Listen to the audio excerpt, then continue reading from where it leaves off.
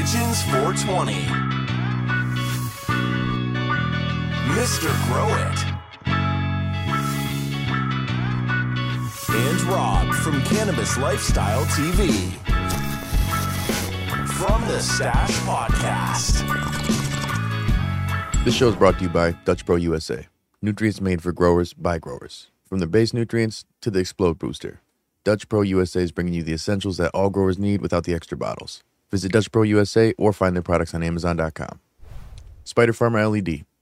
One of the leaders in affordable quality LED lighting for growers. From the SF Quantum Board series to the SE Bar style LEDs.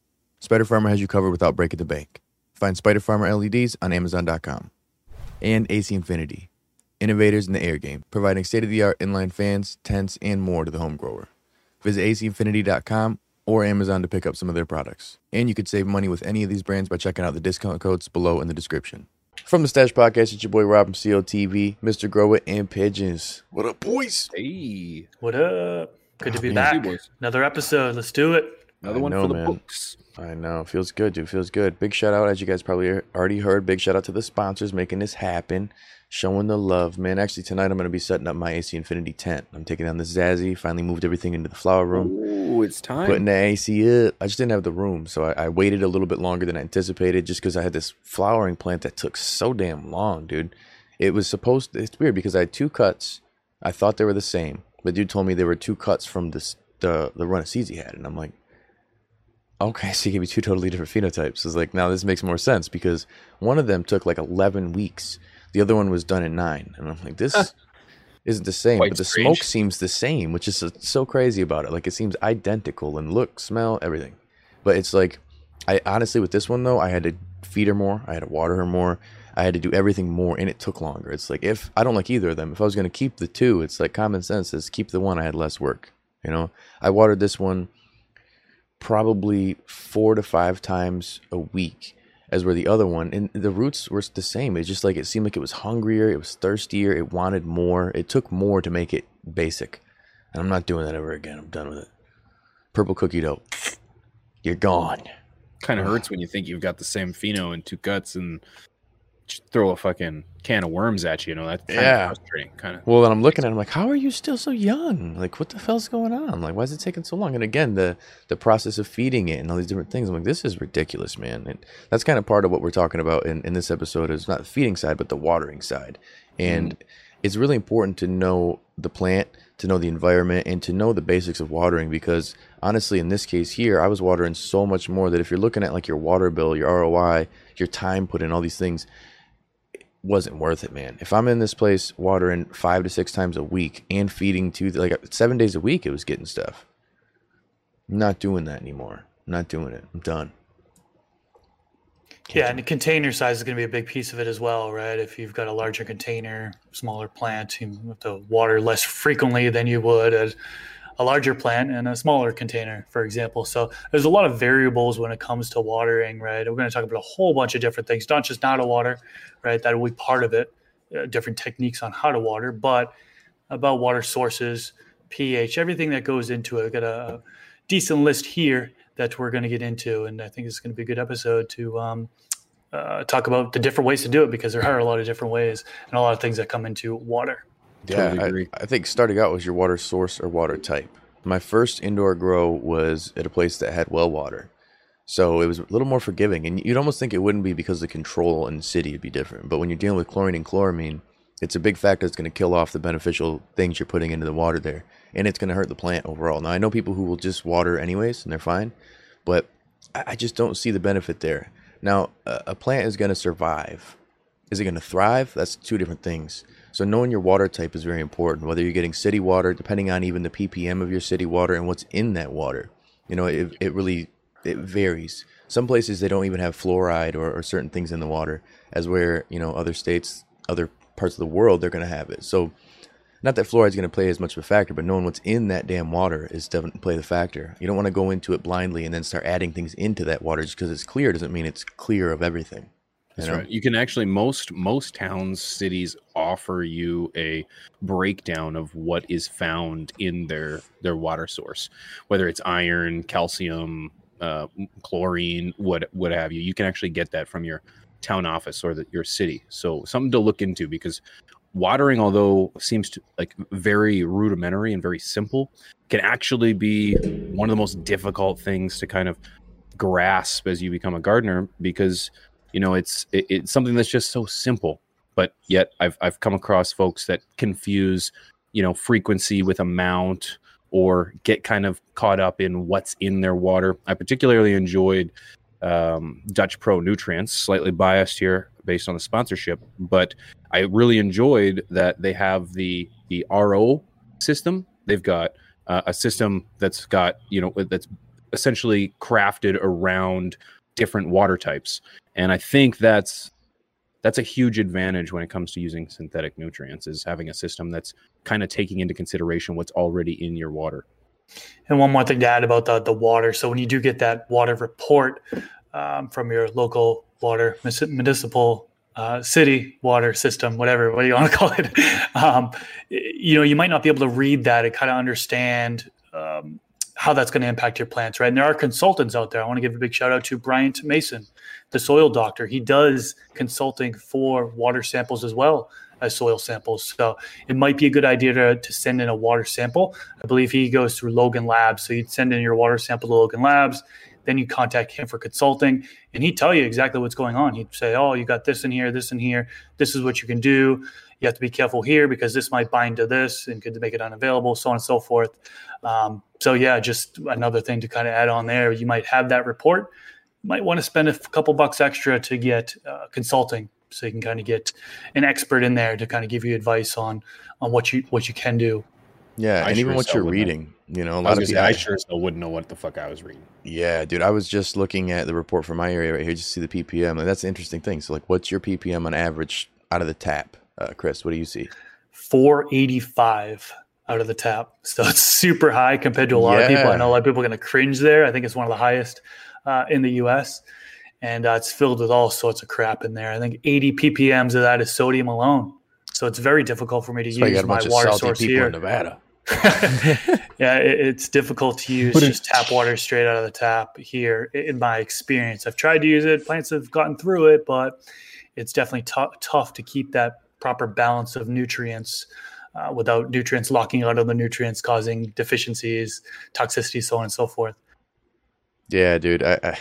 Michigan here, well, where I'm at in particular, I'm right near Great Lakes and suburban areas, so they go hard in the water. It's about 250. And I have had variables where all of a sudden I check it and it's like 325. And I'm like, what the fuck? Or my pH, that's another one. pH out of the tap is different one day. And so I'm like, oh, I'm good. I could just add XYZ nutrients and it normally goes down to this. And then all of a sudden in 3 weeks I look and it's coming out at like 9. I'm like, what the fuck? What is going on? Other times it's like real low. Like it varies.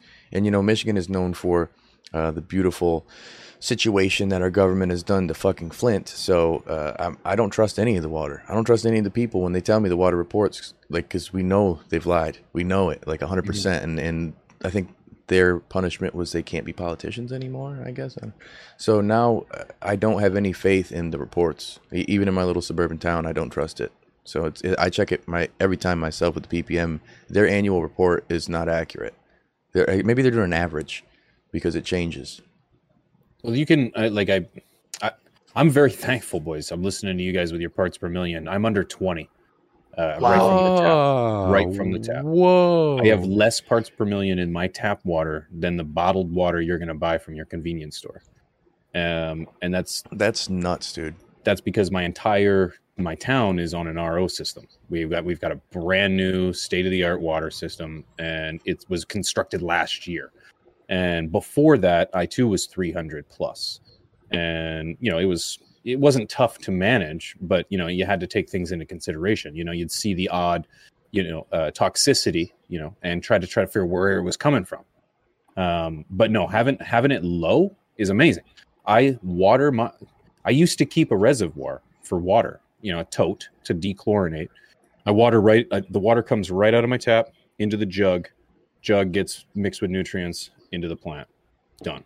Lucky bastard. Oh, You're telling me. All over myself. You're telling so me. Much that really nice mug. Don't give it too much attention. Based on I can't. But yeah, pretty cool. I got it from this Attitude company. Bean bank. Pretty That was cool. Pretty close. cool. That I was know. good. It was cool. That was good. Dabbling the line there. I'm pushing it, Sue. I'm pushing it, Sue. Watering though, I again, as I said earlier, one of the easiest yet hardest things to conquer. One of the most common questions I receive is, how much water do you water your plants with? And there's kind of, it really depends in terms of where am I in the stage of growth? Am I at the very beginning? Because I'll water enough to saturate, at the seedling stage, you're not looking for a soaking pot. I don't think, there's no nutrients in there, not a lot. You don't need to get runoff for a seedling. So I'm using a lot less water. But as you progress yourself into the vegetative state, that's when I'm looking for, good saturated pots, 10% runoff. At this point, you're already adding nutrients. But what I wanted to touch on is people often get confused about over watering, and they confuse frequency of watering with the amount of water that you use. And I remember watching, shout out to Clark and Alice from That High Couple. They were doing a kind of a grow series where they were watering, or they're growing their plants in a little fucking unrealistic triangular tent. It was like a pyramid, and it was no bigger than like 1.5 feet high and 1.5 feet wide. And they could barely put a light in it. But when you don't know, you don't know. And so they were watering a 1 gallon pot with a shot glass because they didn't want to, quote unquote, over water. Now, of course, easy to laugh, but very understandable in terms of how you came to that conclusion, because, people always say the number one mistake people make with their plants, I would argue, is they overwater too soon, too much water, because you get excited. You want these plants to grow, and you feel that water is going to do it, and so on and so forth. But no, you're not going to overwater by the amount of water. You're going to overwater by the frequency in water. You're watering too often. That's a really good point.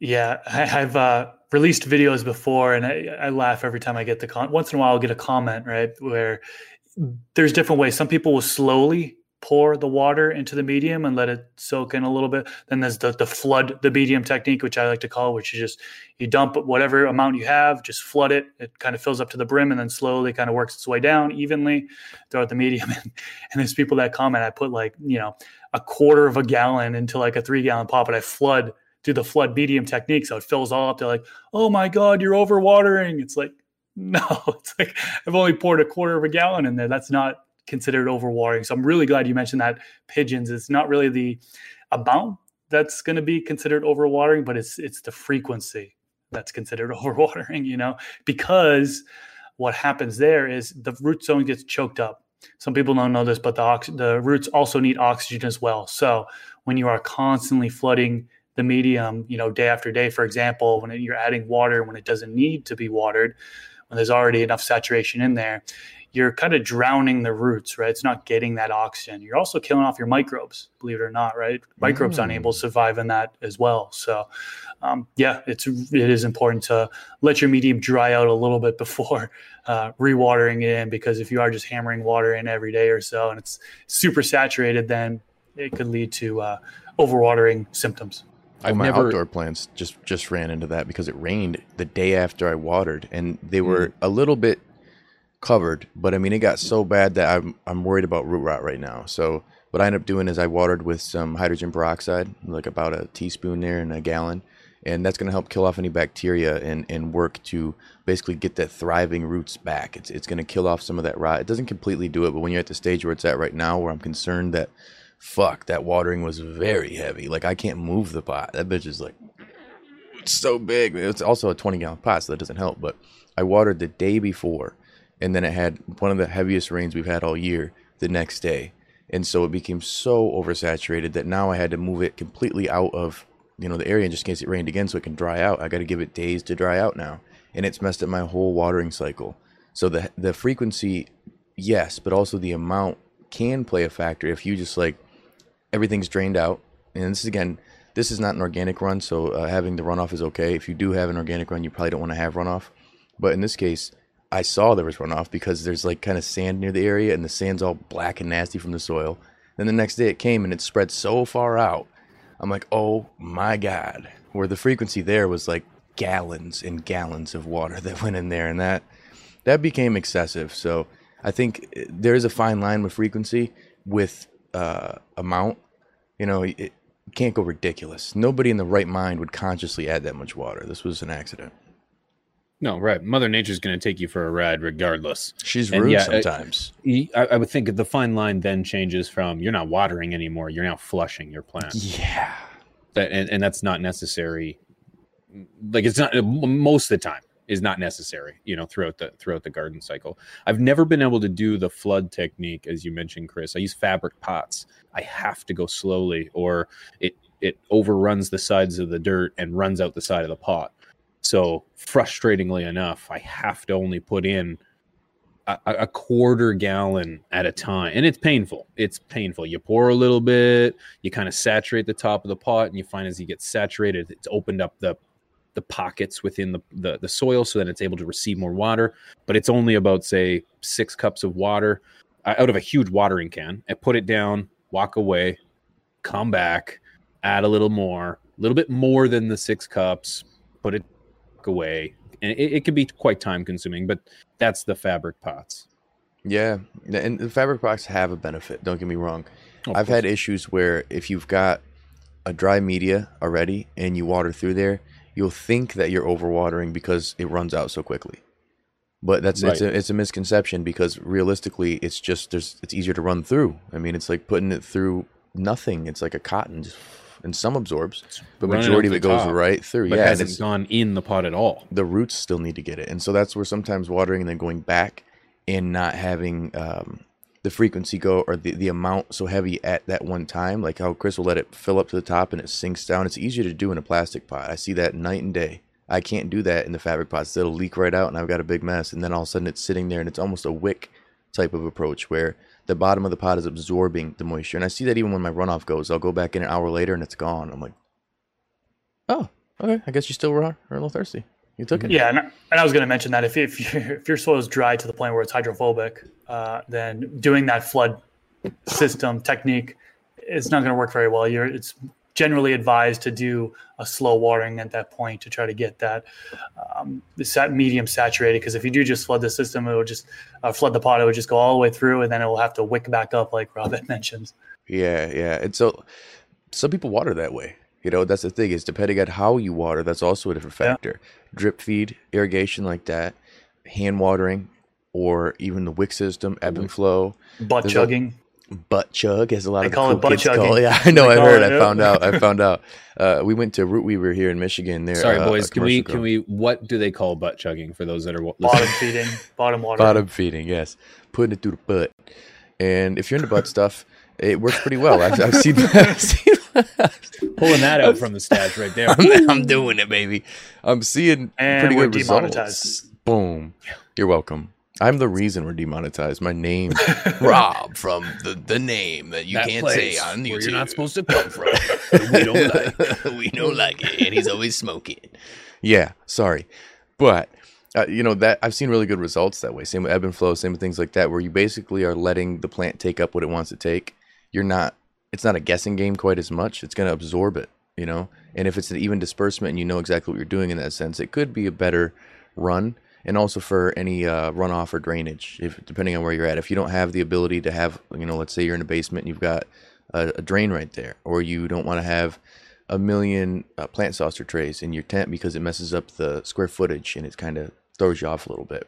In that case, bottom feeding could be better. I see people just use a tray, one big tray, and they'll water that, and it feeds the plant. It just seems, in my personal opinion, it just seems like it's going to be less even disbursement of water for the plant in compared to coming from the top and letting it roll down, and then maybe suck a little bit of that from the bottom, a little butt chug afterwards. I would disagree. I think doesn't science tell us that water seeks, like it seeks, roots will seek the water too.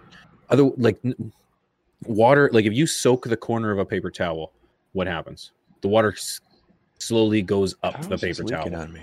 right? So it like water looks for dry, I guess is what I'm trying to say. There's another word. This is for bro it. science, but I do agree. What you're saying there is That's the whole I would wick almost idea. argue with watering from the top that it finds these channels within the medium, and then, or at least I would say this within like a soilless medium, like a potting mix. Sorry, it finds channels. I don't know if you could say the same thing about pellets or like a clay of some sorts or cocoa, but so I don't know which way is better. I'd be interested to find out. I just wick is slow. The it's going to be a chug, if you will, is slower. it's very slow. So maybe that's the benefit. But butt chugs will hit you quicker, is what I hear. So maybe it works the same way with plants. I don't know. This is just as bro science. Yes. Chat, comment section, please let us we know. need to hear If you're from you. listening, respond. Right after you hit that like afterwards, button. That would be Let us know. cool. I appreciate it. Yeah, if you like videos like this and you like listening to stuff like this, make sure you smash it. But, I think that's where it comes into Chris the was gonna watering say style. Drop it, Chris. Do it. Yeah, I was Zooming gonna in say on I you. had some difficulty doing the butt chugging chug. or watering from below and letting it seep up when I want to I had some difficulty keeping that top layer moist. Right, when you're adding in dry amendments up top, it needs to be moisted. It needs to be moist at all times, so microbes can be there and can break down those nutrients. Right. So, for example, I had the auto pot system I ran last grow. I ran it for a few different grows actually, and I would do top dressing with organic nutrients. And even with the bottom watering, it doesn't seem to go all the way up to the very top. It seems like maybe like that, top inch, maybe top 2 inches. I haven't really measured it, but it stays kind of dry. And maybe it's just because the climate I'm in. I'm in a very, very dry climate. I am growing in the desert here, so maybe that has an impact to it as well, I would imagine. But generally, I know for me moving forward, what I'm going to do is if I am using dry amendments top dressing, I am going to water up top because it just didn't work for me as far as watering the bottom and then letting it soak up all the way to keep those top amendments up top moist. So Yeah, I think that depends on your feeding style. Yeah, and I even added in a mulch layer up top to kind of keep the soil below that mulch layer moist. And that's still, I guess it kind of worked, but still felt like I had some issues there. Well, like, what about for, let's say, hydroponic or deep water culture in particular? So, like, have you ever used or seen one of those rigs that you'd put on when you're first starting out that plant, and you'd have a drip ring, essentially, that's going to water from the top, so it's going to be able to get those young roots established. And then eventually it's going to work its way down, and then after that, you don't need to use that top ring anymore. So in this case, maybe it'd be you hand water up top with your dry amendments as you put them in. You get your mulch layer up there, so that layer stays moist. Next feeding is going to be butt chugged. I'm going to always say butt chug now. I love that. You're going to butt chug next. And then that would be where you have the established root system. The moisture there is already basically been obtained, and you don't have to worry so much about keeping that there because you have a mulch layer. Now the bottom is going to be able to keep your roots engaged and going to be able to keep them moist. The roots are going to seek the moisture. The top has enough there. They'll work their way down. I think, comparable how it would be again with hydro is you're going to be seeing once you get those roots established, they're going to go towards where the majority of the water is, in the bucket. So if the water's coming from the bottom, they're going to reach to the bottom with, the butt chug. So I don't know. That's another total bro science. I'd love for the comment section to grill me and let me know, because I have no clue in that sense. With hydro, it would be a little different. And that's where I'd like to circle into pH too. The difference of, if people are like, oh, well, I don't even check my pH, my water. And it's like, again, depending on your water quality and your water type, the source. But then what if you're in something that's very pH dependent, like cocoa, or like, prime example, hydroponics, where the water is the water, you don't have a media influencing it. So in an inert media, you're going to need to really balance that pH. You're going to really pay attention to that pH and know what it is when it's going in, and even after you add things to it. So when I did deep water culture, I used General Hydroponic, unfortunately, and it worked decent. Don't get me wrong. I just don't like how they sold it the devil, but they had just a 3-part system, kind of like the Lucas formula. Ran with that. It did pretty well, but I noticed that it didn't affect my pH when I put it in, so I'd have to balance my pH after I added all the nutrients in. Then fast forward a little later, I used some pH perfect advanced nutrients, and I didn't have to do that, but I didn't think about it, and I still fucked with my pH, and it was low, and it was really, really noticeable for the plant. I've had those occurrences with soil, and I don't notice it nearly as bad because it's more forgiving, because the soil seems to work in a symbiotic relationship with the water. Have you guys noticed the different factors of how extreme the pH can be? I know, P, you're lucky already, but out of the tap versus, let's say, RO or using some sort of filter there, the pH fluctuation and controlling that. Oh yeah, absolutely. I mean, my water source is hot trash. Like I mentioned earlier, it comes in real high ppm, and there's sometimes like the pH coming out of it varies. It's weird. Sometimes it's at 7.5, sometimes even higher than that, 7.8. And I heard the advice that you should ignore pH, and I watered in my plants at that, thinking that they were going to buffer. Try it. Why not? And my pH was too high, too much sodium in there, bicarbonates, whatever. And my plants suffered. They got locked out. I checked the runoff pH and it was high. It was above 7. So it goes back to the water source to begin with. So being familiar with your water source to begin with. And if you do need to add in a little bit of pH down to get into the proper range, do it, because there are specific ranges for nutrient uptake. And if you're out of those ranges, your plant will show deficiencies. That's it. pH, potential hydrogen. Either you're going to increase or decrease the potential hydrogen within your source. And if you are too high, too low, nutrients will only be able to uptake based on that avenue that's open for them. And if it's too high, I don't understand the idea of ignoring your pH, because just when you apply the knowledge of pH and nutrient uptake, your plant, it will not uptake. It cannot uptake nutrients inside or outside within the scope of pH. That's why you need to keep it dialed in. Again, I've been very fortunate. The last couple years, 2 years now, I guess it is, since we built this thing. No changes to the water whatsoever. Lucky man. And it's great. Lucky man. Oh yeah. No huge totes running with aerators in them and bubbles and open sources of fish tank, like nothing. And it's wonderful. It's wonderful. Yeah, see, and that's where it depends on where you live is such a big factor. Knowing the water that's going in is a big factor.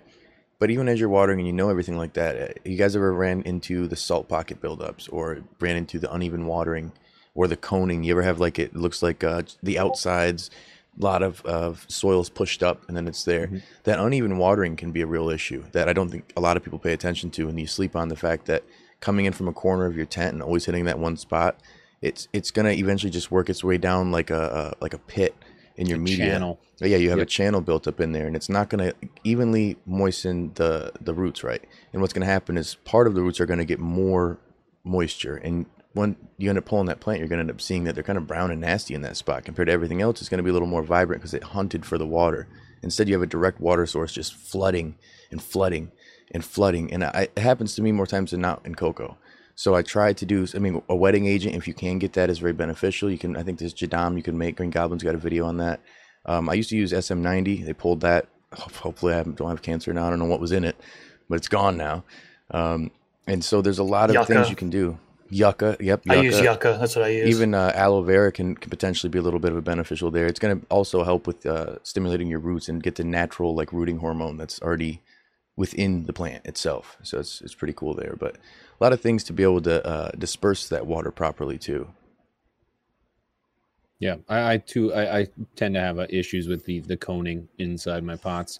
But again, that's the idea of having the fabric, because I feel like the soil's never really pressed up, the potting mix is never pressed up against the pot. There's always a small couple finger gap between the potting mix and the pot.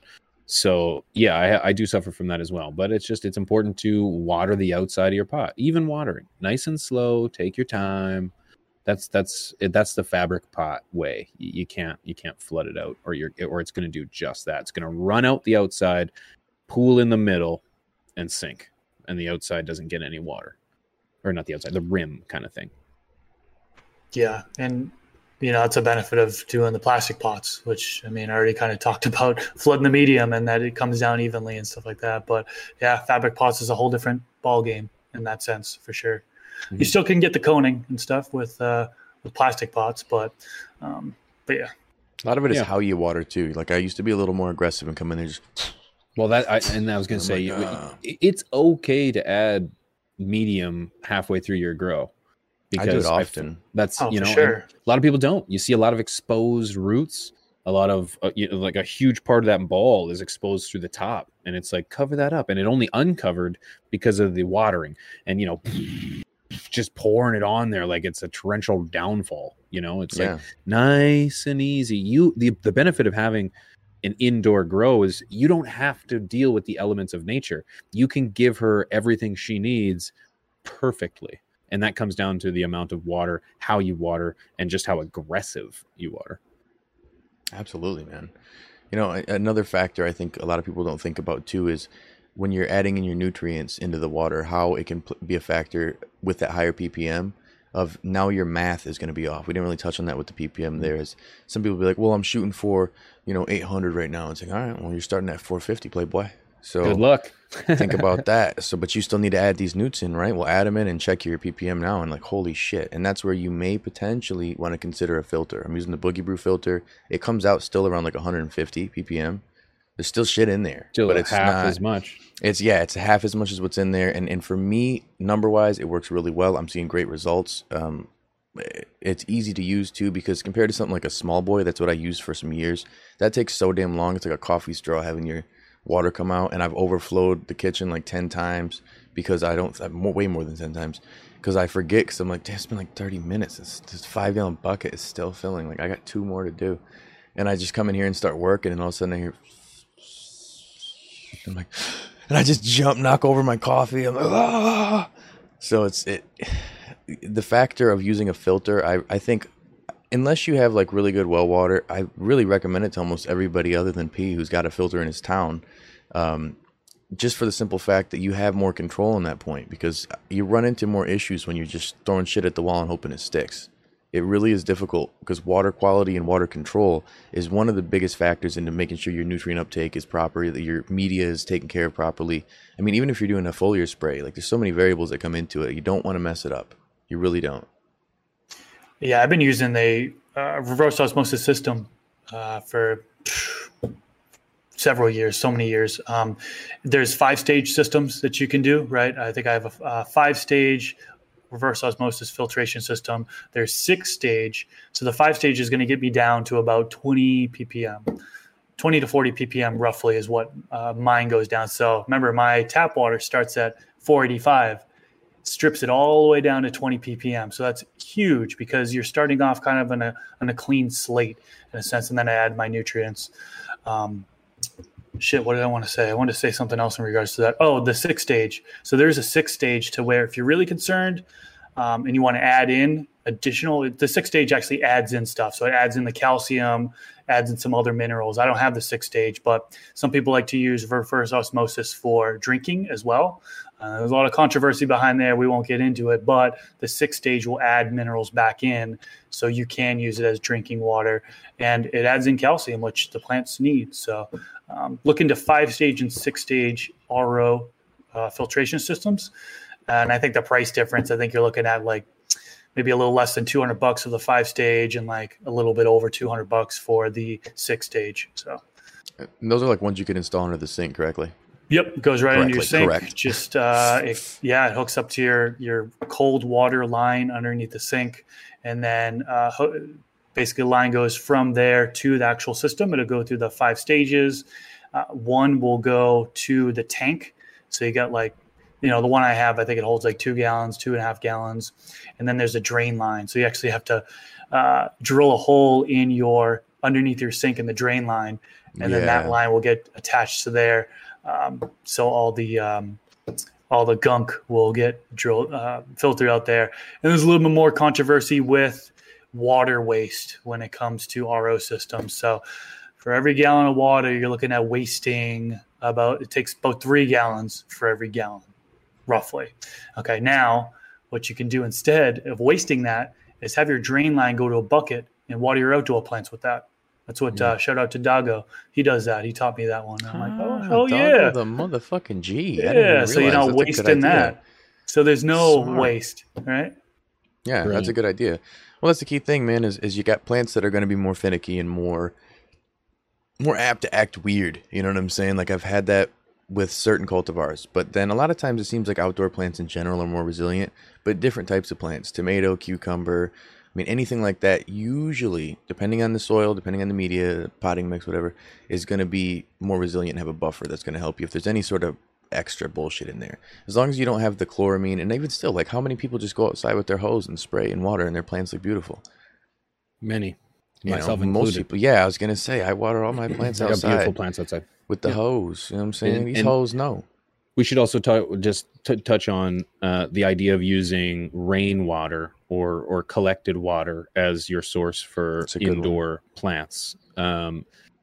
Generally speaking, if you're collecting it in some kind of apparatus, like some kind of rain catching apparatus,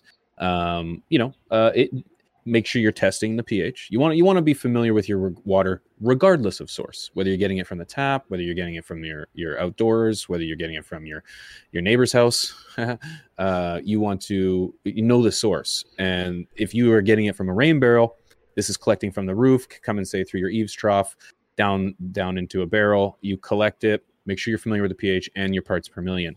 But what I want to kind of reiterate, or I want people to remember, is if you've got shingles on your roof, shingles are petroleum based. So essentially you've got oil in that water. So just be a little cautious in terms of where it's coming from. So you'll check parts per million and you don't really think of petroleum in your water, but it could be.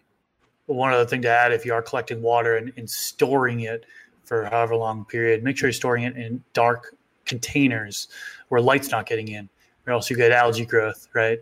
So algae, that's how it grows, is light.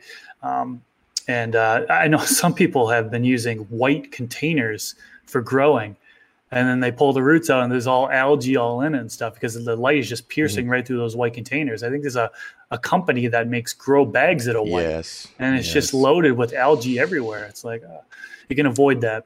And how do you kill off algae? You guys know? You guys both know. Chlorine. Chlorine. I was going to say, but if you use the chlorine, it's like it's going to kill a lot of other stuff, though. How do I get rid of algae? Chlorine. So, I mean, if you really want to get rid of algae, just chlorine. But yes, it is going to kill other microbes as well. I was going to say, but the problem is, people, I've seen people who are like, well, I'm going to just do a little run and I'll put some H2O2 in here and I'll run it to the roots. And it's like, if you got a real problem, but you're going to kill off the other stuff too when you do this. And that's the thing that people don't realize too, is even with the flushing, like, oh, well, I'm flushing out, I've got a salt buildup. It's like, you got nothing now. It's becoming an inert media. So you're going to have to re-add everything to it. You're going to have to treat it like it's cocoa almost now. Your soil is no longer soil. It's dirt. Like, I mean, dirt. Not dirt, but you got to put some work into there now. And the same thing goes in that sense too. I've got a buddy who will flush in between like every other feeding. And I really don't understand it. And he swears by it. His plants are always vibrant green, but it seems like they grow really slow. Seems like he's always got some stress. And it's like he's got a week of recovery time just to let them dry back. So I'm like, your roots are being choked every so often. And it's like, yeah, they're living, but it's like if you every so often someone's choking you to the end of your life, you're just killing off some brain cells, or they're slowing down your growth maybe a little bit. But I came back stronger, bro. It's like, calm down. No, I think you're wasting nutrients. Nutrients, water, time, all of effort, it. All of it. Yes, all of it. And that's where I can't agree and things like that. But to each their own. This is just three guys who grow. Okay, that's all it boils down to. And we just got our opinion, our experience, and I'd say combined like 30 years about something like that. So I'm gonna be 30 next week. So we've been growing about as long as I've been alive. So that's what it is, man. That's what it is. And I think you go. This is certainly not an end-all, be-all, everything you need to know about water, right? We could go on and on, and we can get deeper and deeper. There is so much to it. And I would really like to know in the comment section, what tips do you guys have for water? What do we miss? What are some important things that you think people should know about water, all things water, relating to water when it comes to growing plants? You're totally right. And we spoke, I don't even know, what was it, 40 minutes. And there's so much more to talk about. We just scrape the surface of pH. We just scrape the surface of understanding the parts per million in your water. There's a lot to unpack when it comes to these. Could be individual episodes or great discussions on twitch.tv/From the Stash Podcast. What? Live every Tuesday and Thursday. We do that. Goddamn, dang, that's what it is. Great chat, boys. This was good. Did we Yeah, miss great anything? stuff. Was there anything you guys wanted to add? I think we think- nailed it. I think we nailed that shit tight. It's up to you guys the then. comment section will let us know. Comment Let us section. know. Yep. The Let us like know. button How do will you let us guys know. water? They'll let us know. Appreciate that. But yeah, I think that's great, boys. That being said, Fantastic. it's your boy Robin Steele TV, Pigeons, Mr. Grow It. We'll see y'all next time. Peace. Peace.